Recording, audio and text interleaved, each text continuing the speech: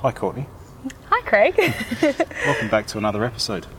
Yes, welcome. So today we've just finished recording, actually, but today we are going to be talking to Kelly Kennington from Live Lighter, which is part of the Cancer Council. So within this conversation, we talk about the Live Lighter campaign, we talk about obesity in Western Australia, and in particular we talk about toxic fat and that wonderful campaign that I'm sure a lot of you have seen. Yeah, parts of that campaign come up in conversation, which people should recognise, I think, if they watch television.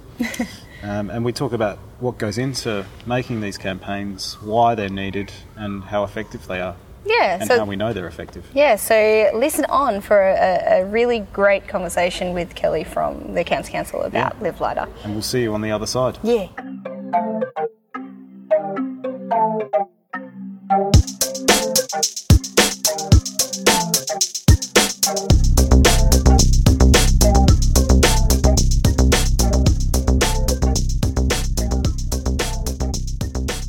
So just for people that are listening, do you want to introduce yourself, Kelly?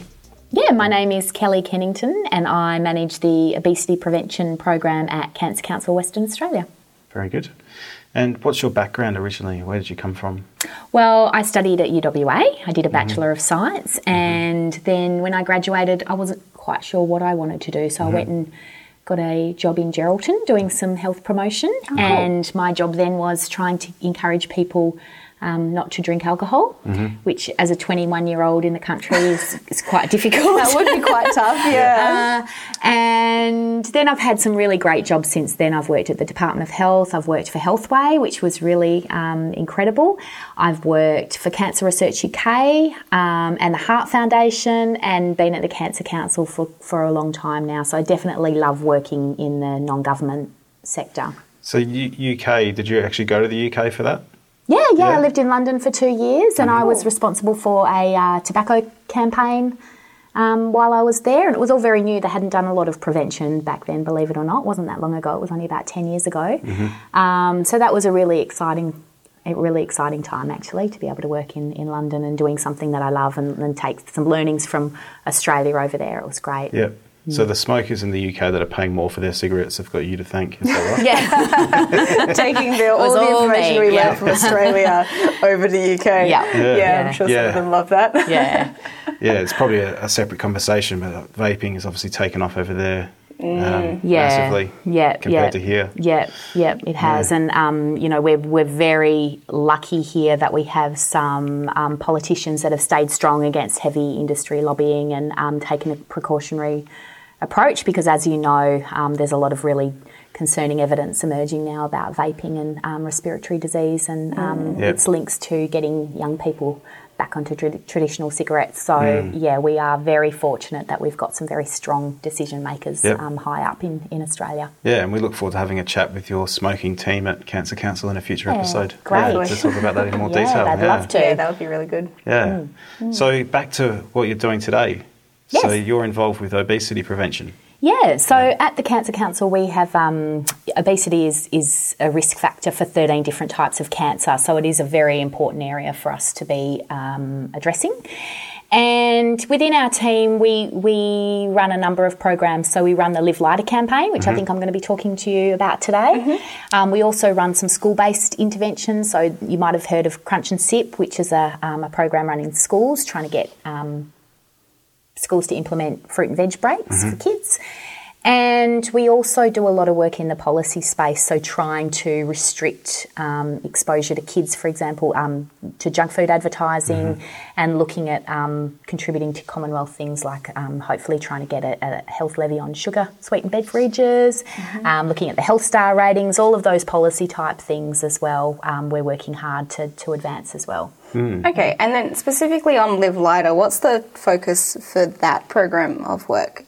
So the Live Lighter campaign is our population-wide campaign, and it's funded by the Department of Health. So it started back in 2012, and it used to be run by the Heart Foundation, and it's been run by Cancer Council for the last couple of years, or for the last year actually.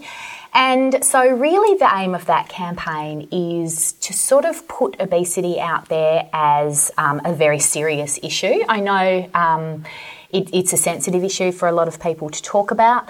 But really what the role of a campaign is to get people to really take a health issue seriously and create a bit of urgency for doing something about it. So the Live Lighter campaign is really there to get to sort of raise awareness of the serious risks associated with being above a healthy weight and giving people some very practical solutions of how to reduce their risk. So that's the main role of the campaign.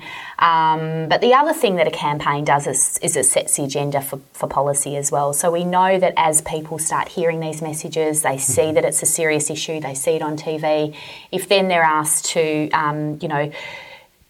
comment on whether, there should be healthy food options at junior sport, for example, they're more likely to be agreeing with the need for those sorts of things as well if they've already heard on TV, for example, that it's a really serious issue. So the campaign's really there to set that broad message for the population. So clearly there to create awareness. Now, why do we need campaigns in particular in this obesity space? Well, I touched on it before, but campaigns are really important because they do produce a shift in behaviour for the general population. And so we've seen from tobacco that campaigns have played a really big role in reducing smoking prevalence, for example, but they've also helped to make cigarette smoking less normal. So they've helped pave the way for some really important policies like not being able to smoke indoors, having smoke-free places. And what that means is fewer kids see people smoking and therefore are less likely to smoke themselves when they get older. So in the same way, it's really important we have a campaign like this so we can show people that actually being above a healthy weight is not... it does put you at serious risk. Drinking sugary drinks every day is not something that is normal and should be encouraged as an everyday activity. And so really we're just trying to shift some cultural norms around those sorts of behaviours as well. And presumably there's evidence which has caused you guys to act.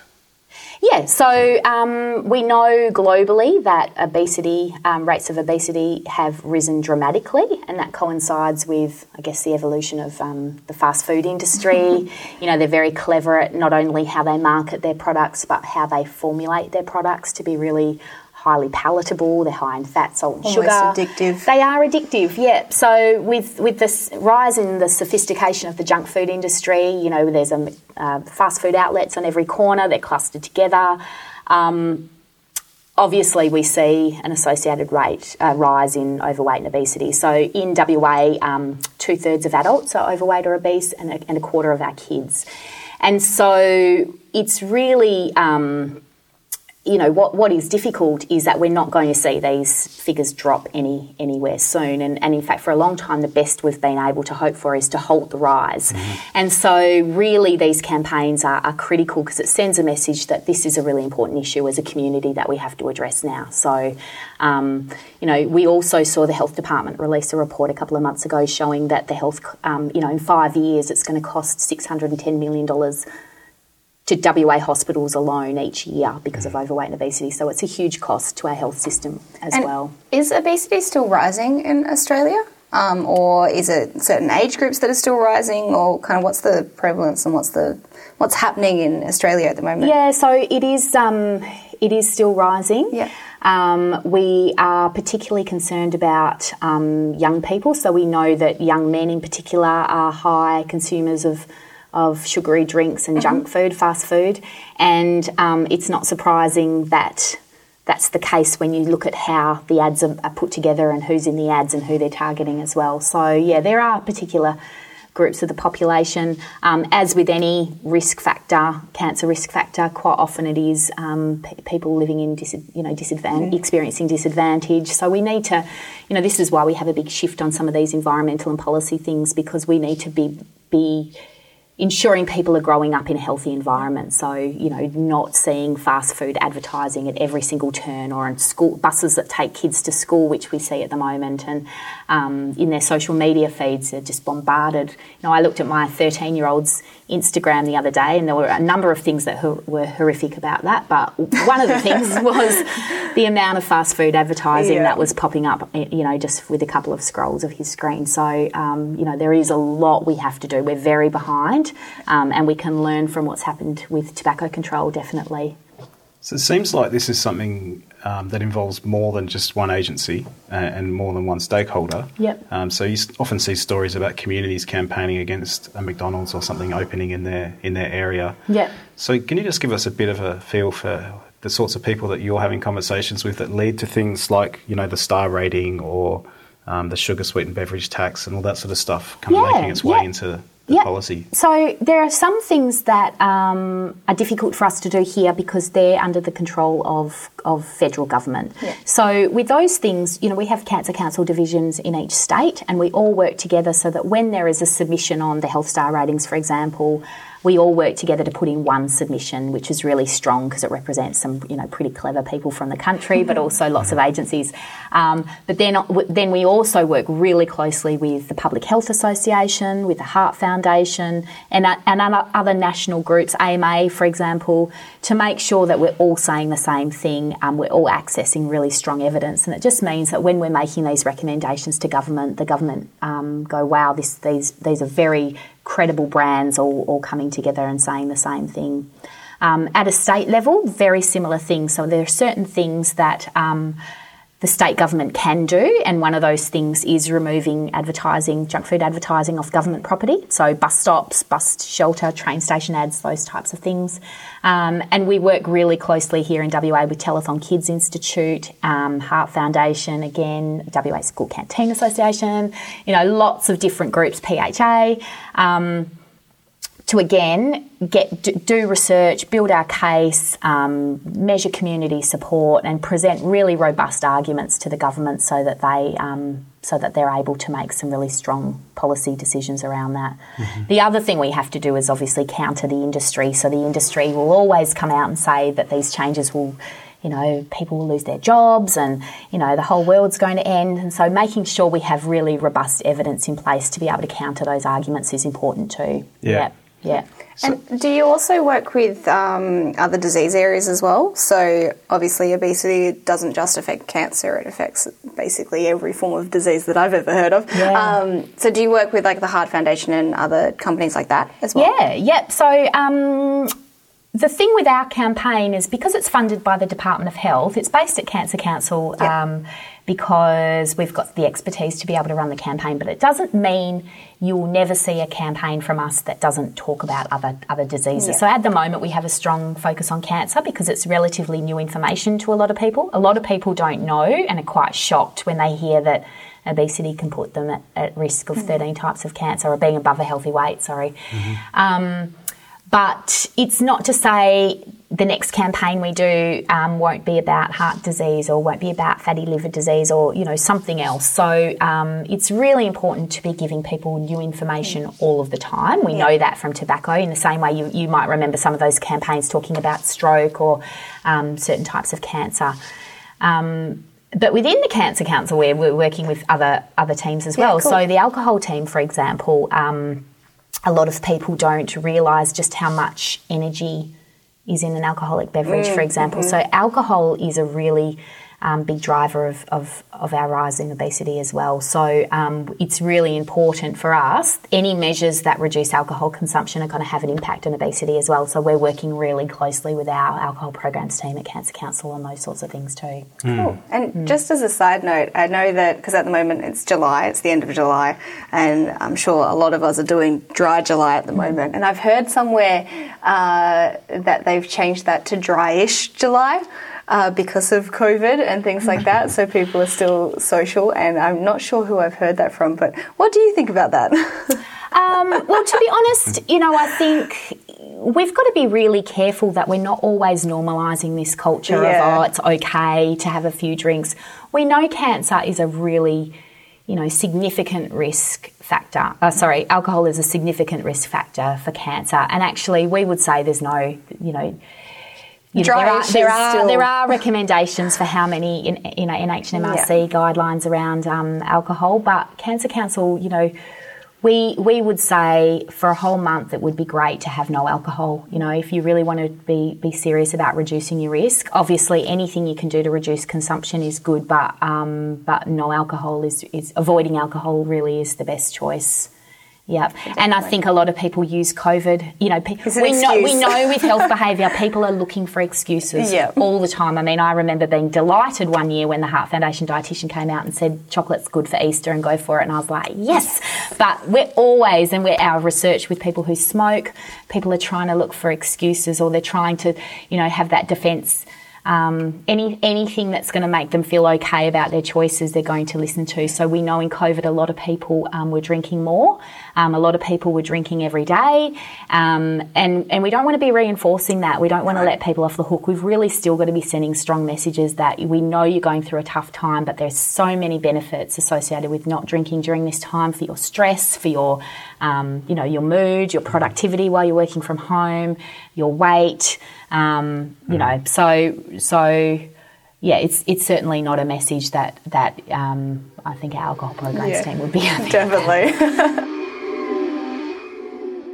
So something that's interesting, because I've seen a few of your campaigns, you know, there's an advert with a guy who's looking to buy a meat pie in a service station. The toxic fat. It gives me nightmares. And so one thing that strikes me is a lot of your campaigns are diet and consumption focused rather than exercise or that sort of thing focused. Is there a particular reason for that?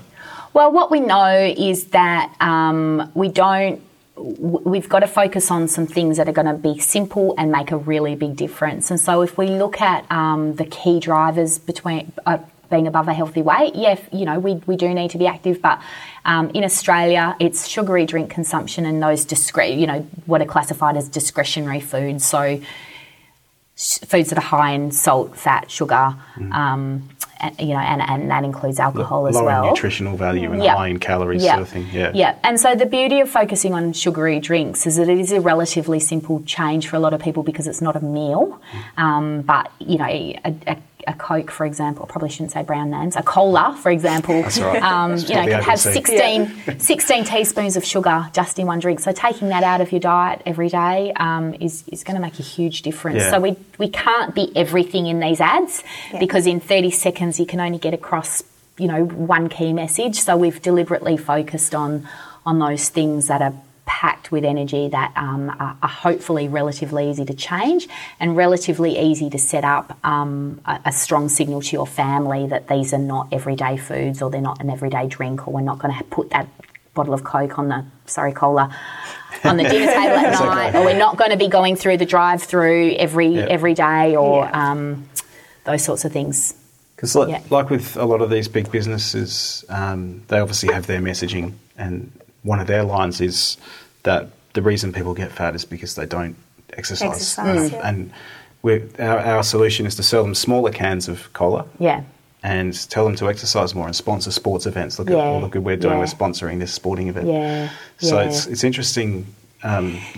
It's their way of shifting the blame off their product and onto something else. And look, there's no doubt that being more active plays a huge role in it, and it definitely does. And so when you go to the Live Lighter website, for example, you'll see lots of information about physical activity, and a lot of our non-TV stuff will be focused on physical activity, particularly during COVID when people are at home. We were giving a lot of messages around how to be active while we're at home. So it's definitely a very important message still, but we're not going to let the industry off the hook at all. And I guess that's the beauty of our advertising as well when we focus on these issues, is that we can raise community awareness of just how insidious some of these industries can be with their marketing. And it would be really tough sometimes to try and divert people's attention to a campaign like Live Lighter when, for example, what I can think of is a sports team's looking for funding and they've got a big fast food brand that can probably give them lots of money compared to something that's healthier but can't give them as much. It would be really tough to make that decision. And we're very, very lucky in Western Australia that we have Healthway. So Healthway, I'm sure a lot of your listeners will know, people can apply to them for money. Sports and arts groups can apply to them for money, and in return they can sponsor, they can promote a certain campaign message, or they can make healthy changes within the venues they control, so making sure they provide healthy food. And so we've seen some elite teams, elite WA teams, taking up Healthway sponsorship in favour of junk food sponsorship, which is fantastic. Netball, West Coast Fever, Perth Glory, Perth Heat, all sponsored by Healthway, which is fantastic. And Athletics WA, for example, sponsored by Healthway now. They used to have McDonald's sponsorships for little athletics. So McDonald's are gone now, which is great. Yay. And now they're more aligned to something that's appropriate. So the work of Healthway is so important in WA. I seem to remember a story. It was either the Perth Wildcats or the WA cricket team. Yeah. And so they had to change some of the advertising boarding to comply with the conditions of their sponsorship with Healthway. Yep. Yeah, and sometimes it is tough because there might be a national sponsorship agreement in place, and so it's conflicting. So it can get a little bit tough. But we'd love our Perth-based AFL teams to follow suit. There's some pretty disappointing sponsorship arrangements with our AFL teams. Fast food chains in particular. And one that comes to mind. So it really sends a wrong message to kids. Our kids want to be looking at their sporting heroes to be healthy, not munching into a big burger while they're watching sport. Well, the AFL, some of their biggest funders are gambling companies and brewers. So that's really interesting, and obviously that's something that will get addressed in time, I'm sure. Yeah. Eventually. Yeah. Hopefully. Yeah, definitely. So making the ads, how does this happen? Is that done within Cancer Council, or do you outsource that to an agency? Or? Yeah, we have a couple of agencies involved. So when we make an ad, so when Live Lighter was developed originally, and I shouldn't say we because I wasn't involved, I don't want to take the credit, but the royal we. The Heart Foundation at the time commissioned a very well-known and very well-respected behavioural researcher to develop a behavioural model. And essentially what he found, his name is David Hill. I don't know if you've heard of David Hill. I have, yeah. He's retired now. What he found is that in a similar way to tobacco, we really need to elevate the urgency for people. And to do that, you need to show some very serious images or very serious messages about the risk of being above a healthy weight, and then give people a solution. So it's almost like we have a nice formula for how we need to develop ads. But what we need to do is continually check in with people to see how they're feeling. How do you feel about your weight? What makes it harder to maintain a healthy weight? Just really get a sense for how people are feeling, so we can take those things into consideration when we brief our creative agency. So what we do, this year we did some research where we did that. We had a number of focus groups in Perth and a couple in Geraldton as well, to really check back in with the target audience and see whether our approach over time is still valid. And really what we found was but we found some really specific things around the types of things we need to make sure we factor in when we develop ads. So things like empathy, we really need to show that we understand. We don't want to be the big person with a stick telling people off. We need to show that we understand and that we're all in it together. It's not just something that everyone's dealing with on their own. We need to show situations that people see them. They need to be able to see themselves in the ad, and that way they can connect with the message more.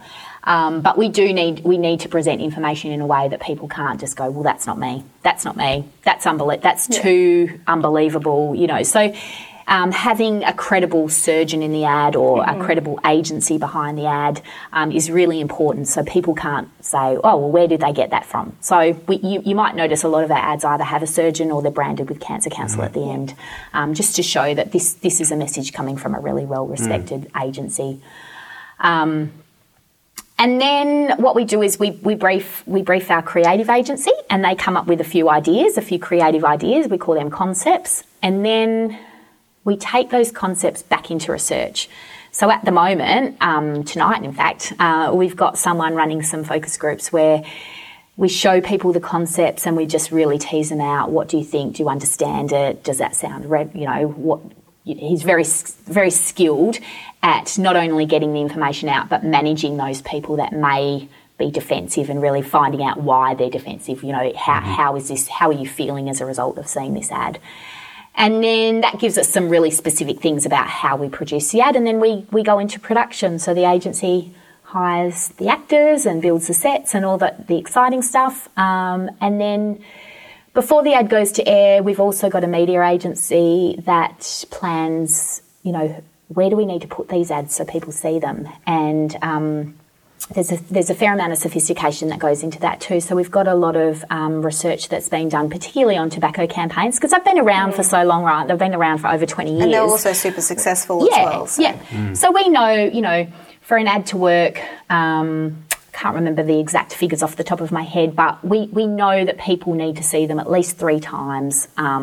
We know that, a lot of information that's then put into that media planning process to make sure the ads are on enough that people see them, but not too much so people switch off. So there's a bit of a balancing act. And then we also choose, we look at ratings, so we go into programs that we know our target audience watches.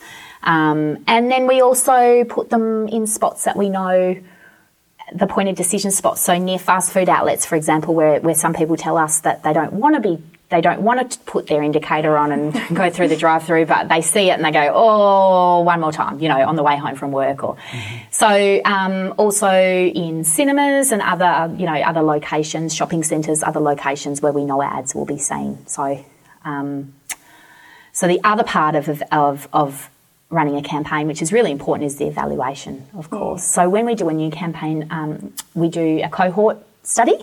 So we survey people before the ad goes to air, and then we survey the same people after the ad goes to air, and then we repeat that process in another state. So we can see if there's any changes in people that we can really say it's due to the ad and not the fact that it's getting warmer so people are drinking more soft drinks, for example, because, so if we see a change in Western Australia, but we don't see the same change in South Australia, then we know that change is likely to be due to the ad. So, and has that been done for the toxic fat ads that I feel like they've been around for years now? I know they probably haven't been, but I feel like, because I've seen them a number of times.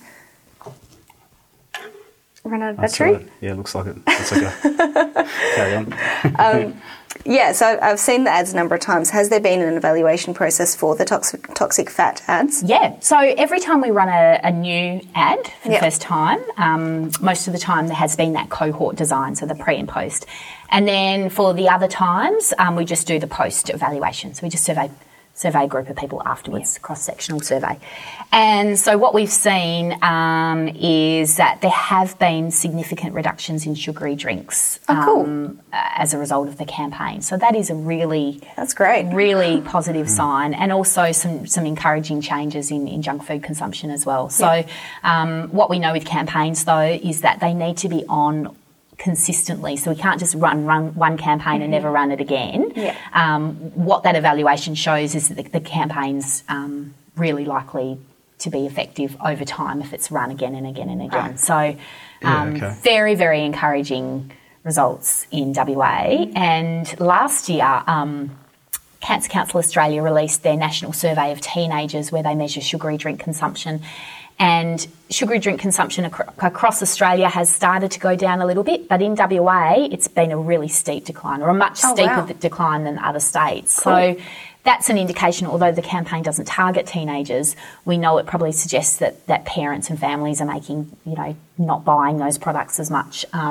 So that's a really encouraging result as well for the campaign's effectiveness. And now that we've got a bit of a body of evidence about how campaigns work and when they're effective and when they're not, are there any particular elements that you guys have identified that are good predictors of whether people are going to change their behaviour? With campaigns in general or our campaigns? Or your campaigns, anything that you found that's been particularly effective? I think the research that goes into developing a campaign is critical. So people, as I said before, they need to see themselves. If we want people to change their behaviour, they need to find the campaigns relevant. And so we need to make sure that whatever we're showing in an ad is personally relevant and is believable to people. It also needs to be credible. So again, I mentioned things, particularly showing a health professional in an ad. For Make Smoking History, for example, they've showed people who have quit, which is really relatable for a lot of people. Or we have it from an agency that's well respected. So even having Cancer Council logo at the end can really help with that sort of effectiveness as well. But really it is in how those ads are developed. And we know that for behaviour change to happen, they do need to be hard-hitting. So hard-hitting doesn't mean gory necessarily. Hard-hitting means serious. Yeah. So whether it's a serious health message or it's a hard-hitting image that makes people go, oh, that's happening inside my body, that is a really important element of an ad. I think the toxic fat one is a good example of that. Yeah, absolutely. There's a shot of someone looking at a bit of fast food, whether it's a pie or whatever, and then all the yellow gross stuff. Yeah. And the smoking ones have been effective for that reason as well, with the lung tar and all that sort of stuff. Yeah, absolutely, because you can't see what's going on inside your body. Yeah. You can only see what's going on the outside, so, yeah. As we take a quick break from our conversation, I just wanted to remind everyone that you can get in touch with us via email at meaningofhealth@outlook.com or tweet us at healthmeanswhat. Also, if you're enjoying this episode or any of the other episodes that you've listened to and wanted to give us a quick rating or review us wherever it is that you listen to your podcasts, that would be much appreciated. And that also helps other people find us. All right, back on with the show. Now, you mentioned mostly television media and placement of, signs near fast food outlets and whatnot. How do you know when to use which type of media and which type of media to use? Sometimes it's on budget. So really for us, TV's the most important thing. We know you might hear, well, you might be surprised at how many people watch TV. I don't watch TV. I watch Netflix or, but a lot of people do. And TV is not TV. It's not just TV anymore. TV can be catch up. It can be watching video online. It might even be YouTube. So anything that's video. I think it's called video now. I'm looking at my expert over here. So catch up TV. So we have to be sort of sophisticated at how we schedule advertising because the media landscape's changing really fast. So TV is still number one, and then we plan around what our budget's left. And so we have an agency who, they're up to date with the current viewership of certain programs. They've got really sophisticated data about how many people see. So if you drive on Marmion Avenue and see a billboard on the side of the road, they'll know how many people see that ad on any one day. So we're able to see how many people are exposed to ads in a really quite a sophisticated way. And so really we're booking things that are going to give us the most exposure. So they use the metrics that they've got to make recommendations. So we know with any campaign, TV is really important and then online is really important. So social media and those, we call them native ads. So it's sort of ads that you see. You might be reading a newspaper article, but the ad's sort of in the middle of it and sometimes looks like it's part of the article. So those sorts of things where they're able to recommend get seen the most. And then we're able to measure if people click through or not. So if it's one thing seeing it, but there's another thing, there's another one to then click through to the next stage and view the full ad or view the website. And so we've got measures of how people are using our website as well. So it's quite involved. I think big corporations have been very quick to jump on social media as a tool for using influencers and product placement and I guess that for them they go out of their way to make it look like their brand's not associated with a person, but it clearly is type of thing. Have you guys considered doing anything like that? Or maybe it wouldn't be quite as covert as that, but have you... Instagram influencers. Like to blunt that message or to counteract that message on those particular forums where, younger people and people who are being targeted are visiting? I will just, on a side note before I answer that, say we find social media quite frustrating because junk food companies, there are no rules around what they do, whereas a lot of the ads we try and show on social media get blocked because there are a lot of rules around. You can't show skin. I mean, Jazz, you can pop in here. You can't show toxic fat because obviously it's part of your body. So there's a lot of rules that prevent toxic fat ads from paid media. So the way around that is we use organic socials that aren't paid through our own channels. So we've got about 30,000 people on our Facebook page, which we deliver our messages, and we use our followers in a way to share our message virally, so through shares, going through their contacts. But we have to be very careful where we actually target people with the toxic fat message.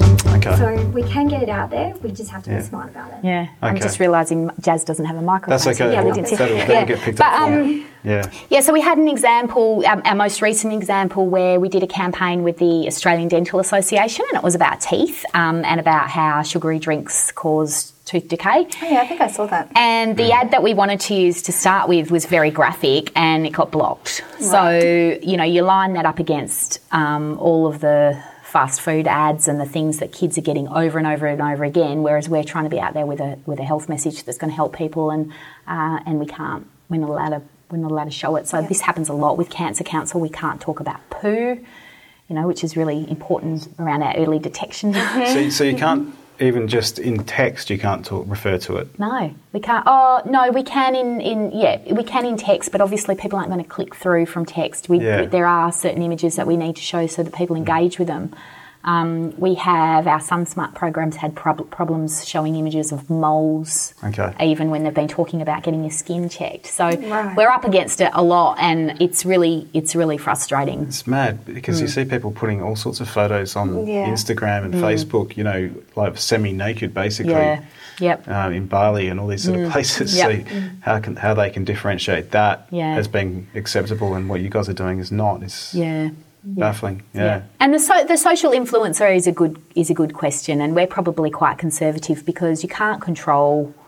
You might be able to get someone to do the right thing one week, but then the next week they might be, out. They'll get photographed smoking and drinking wine from the bottle. Exactly. So it's really drinking hard. from a cola bottle. Yeah, it's really hard. We had an example that we looked into recently of a cooking. Someone who's been doing a lot of cooking online, and we thought he would be a fantastic person, and then we were told by his agent he's about to release his own wine brand. So it's very, very, very tricky for us to make sure that we're choosing someone who's always going to be aligned to our brand, and sadly that means that we're quite, well, not sadly, I shouldn't use that word, but it does mean probably with how protective we are over our brand for good reason.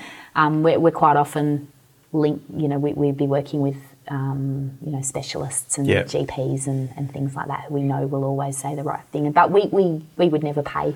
We would never pay someone to say that. Yeah.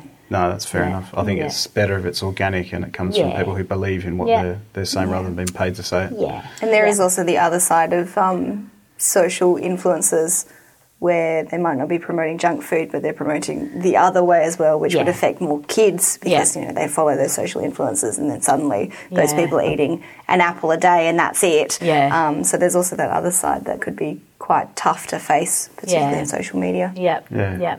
And so you sort of alluded to it before, but how do you measure whether your campaigns are working? How do you evaluate them? Yeah, so the thing that we put most of our resources into are those campaign evaluations. So we have typically we have 3 campaign waves a year, and as I said before, if they're new campaigns, we'll do a cohort style, so we'll survey the same people before and afterwards. And so the types of questions we ask are around awareness. So did you actually see the ad? And of those people who saw the ad, so they're prompted, if they haven't seen it, we then prompt and they're like, oh yes, I did see that one. So awareness, and that helps us obviously know whether our media placement is right. And then we look at things like, as a result, do you think the ad was talking to you? We try and assess all those things that we consider in our brief early on when we're developing the campaign. We check back in. So do you think that ad was talking to you? Do you believe what was in the ad? Has that ad made you think about changing behaviour? Have you actually changed your behaviour?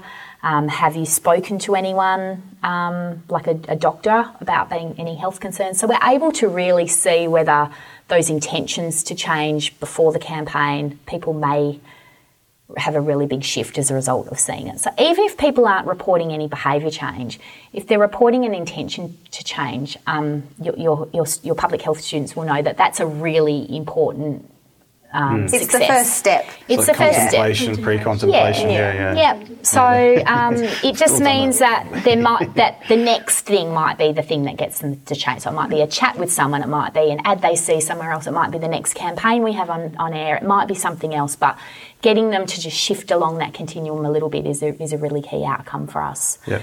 We asked lots of questions of people to really assess what things have changed as a result of seeing the advertising. So those are sort of surveys that you do with people, right? Yeah, okay. Yeah, and they're phone surveys. So would you believe people still answer those phone surveys? But we have, about roughly 1,000 or 750 people per survey. So we are talking really good numbers, really robust data. Yeah. I think I've actually done the survey for toxic fat. Oh, thank you. I have joined up for some of the surveys because I find it interesting. Yeah. So, I've done an online one that included some Live Lighter campaigns. So you'll have my data in there. So when you say phone, is that landlines or is it mobiles or a mix of Well, both? it used to just be landlines, and now we've added some mobile phones too. Okay. So it is. The landline stuff is random, so it's not people who have signed up. Mobile phone is still random too, but it does rely on people having registered their phone with the white pages. So still, nothing is ever perfect. There are also some companies that you can sign up for. Yeah. So then, you do surveys and then you get rewards back. And that's when you do them online. Yeah. And every now and then we might, use that for something small, but for our big campaign data is always over the phone. Yeah. Okay. Yeah. Interesting. Yeah. And I guess it would be too hard to measure the impact of your campaigns in terms of actual behaviour change in the community because there'd be all sorts of factors that might contribute to that. There'd be so many confounding things happening. Yeah. But, so with the cohort design, we can. So if people report changing their behaviour as a result of seeing the campaign, then we can, again, whether people are honest about it, just in the campaign or what else is going on in their life at the moment. But the fact that we've seen significant changes in sugary drink behaviour, when we take into account all those things, the differences by state, then, it is a really strong indication. Yeah. Oh, that's good. Because I know they've tried to tease that out with smoking as well, knowing which element of the smoking policies that have been implemented nationally have been the most effective. And they talk about the price increases being a big part of that. And then obviously the messaging as well. I don't know if you guys have a sense of what's worked the most for things like, sugar-sweetened beverages and... Yeah, well, I suppose because we're so early on there's so much more to do in the policy space. Really, the differences in WA do come down to the campaign. We're the only state running a Live Lighter campaign over time. We're the only state who's been running one for, 2012. The Department of Health funded at a really great level so that we're able to run it properly. And other states have sort of done a little bit here and there, and they might do a campaign for a year and then not do anything for 2 years, and they're not seeing what we're seeing here. So it really is something that other states are trying really hard to lobby their governments for. We're trying to lobby the federal government to have a national campaign. We're very, very fortunate in Western Australia that we have a supportive health minister who recognises the value of prevention, and we've got a fantastic Department of Health who recognise the importance of these campaigns and continue to advocate themselves for them to get funding. So WA is in a really fortunate position with prevention at the moment. We're certainly the envy of the country with our commitment to prevention. And hopefully that message gets through because we know that there's links between obesity and mental illness and, obviously heart disease. I feel like it's connected cancer to most things now. Yeah. And lifestyle, obviously, it's a big part of people's lifestyles, what they consume. So, interesting. Yeah. The other study that we've commissioned, we don't have the results yet, is we've commissioned a health economist to look at the return on investment for Live Lighter. So really looking at population data, all of our data that we've collected through the campaign over time and looking at, as a result of your investment, what are the cost savings to the health, what are the cost savings for the population in terms of lives saved and also the savings to the health system. So we'll have some really good evidence around that coming soon as well. Who is that health economist? Her name's Jayathree. I'm not going to attempt to pronounce her surname, but she is with Deakin University in their health economics, and she was the lead author on the ACE study, which looked at the most cost-effective obesity policy interventions that should be implemented in Australia. So, very, very well regarded and fantastic researcher. So we're really excited about that project. Yeah. We'll have to look her up because it would be interesting to have a chat with her. Yeah, that'll be so interesting. Yes. Yeah. Oh, excellent. So we're coming towards the end of our chat, I think, Kelly. What else do you think is needed to address obesity? Well, in WA, there are a number of things that we think need to be addressed that look at, so the campaign is really doing a really good job at educating people and talking about how urgent it is, but we know it's not a simple issue. Mm-hmm. And a lot of media commentators in particular, you might say it's just choice. People just need to make the choice, and that's a common industry argument as well. But as you know, it's very hard. It's not just choice. It's very, very hard to make good choices all the time. And if we're living in an environment that is just bombarded with junk food advertising, we go to events, there's no healthy food options, for example. Our kids are going, to family venues on the weekend that have sugary drinks and slushies everywhere, junior sport. It's really hard. It's really hard as a parent to make good choices for your kids all the time.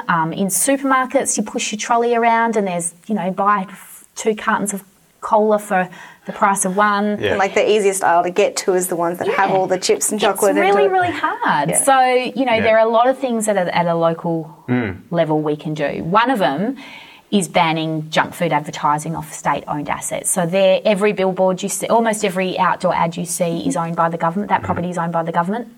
So billboards, buses, bus stops, train station advertising, all of those things. We should not be allowing junk food companies to boost sales on taxpayer funded property. Just absolutely not. So that's our number one thing at the moment.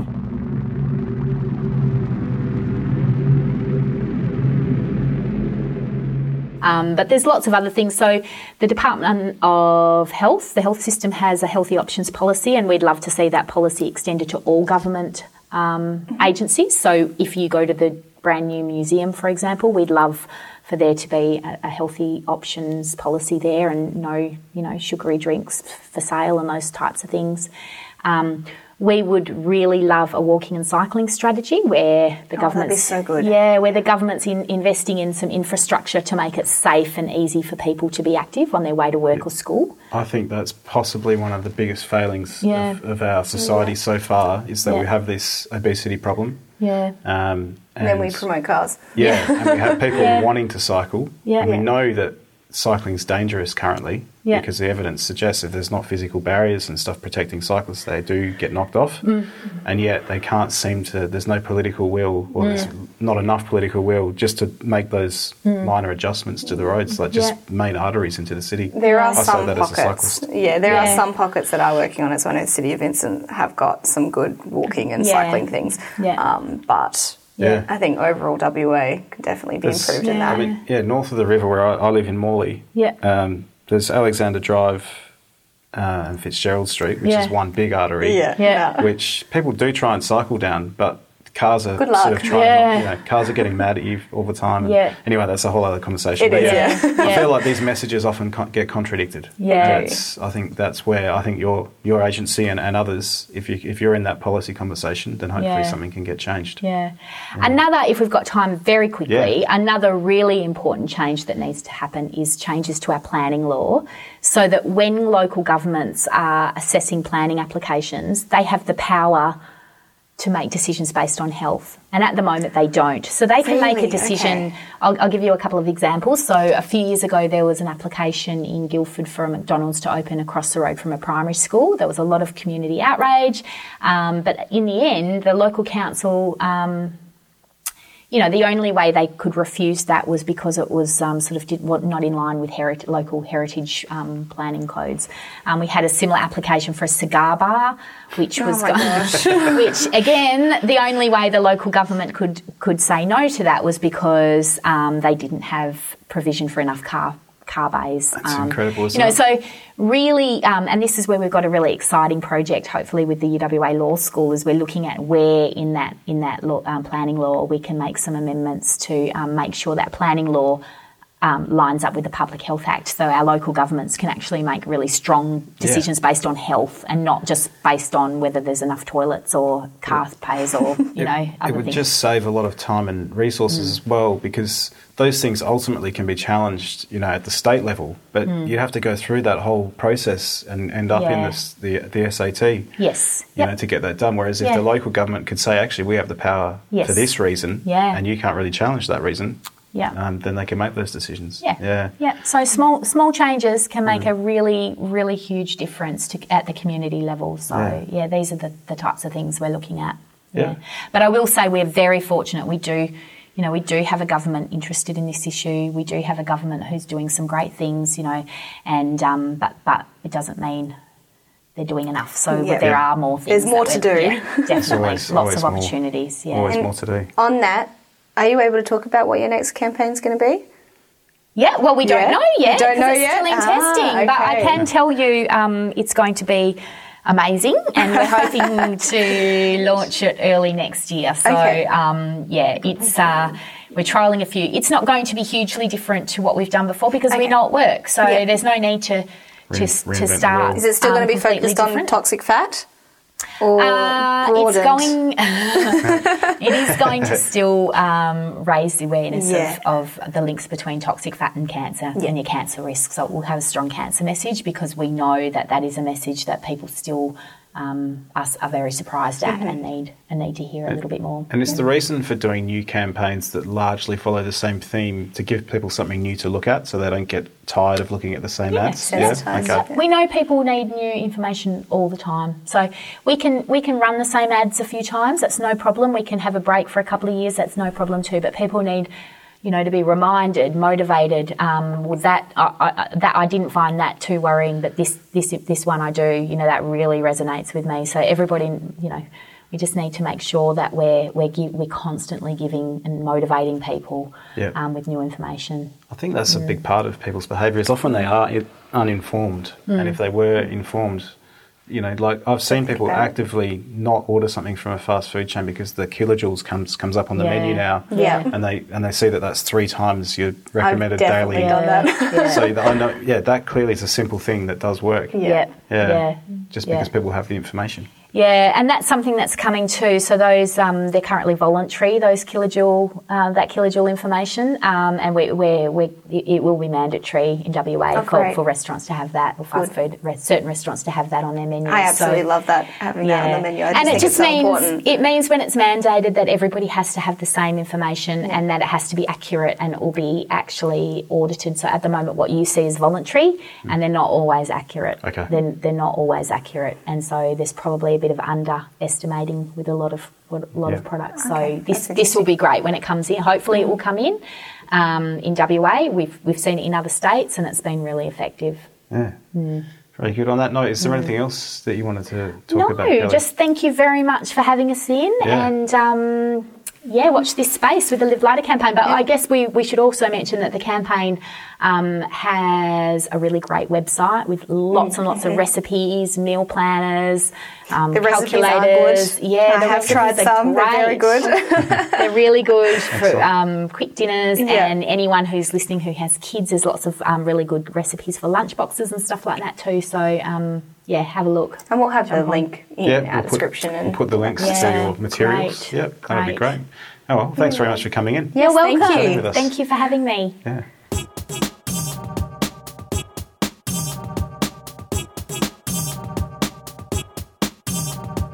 So that was our conversation with Kelly Kennington from the Cancer Council of Western Australia.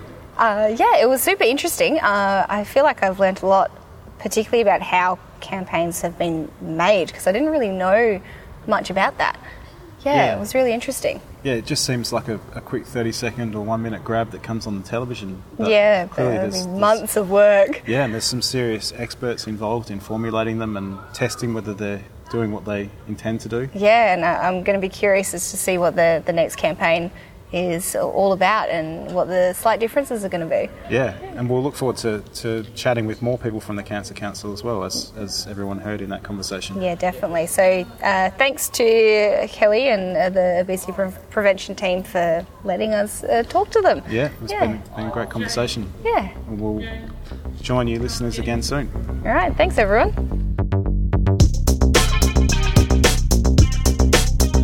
The Meaning of Health podcast is produced with the support of the School of Population and Global Health and the Education Enhancement Unit at the University of Western Australia. The podcast is produced by Craig Cumming and Courtney Webber, with music by Craig Cumming.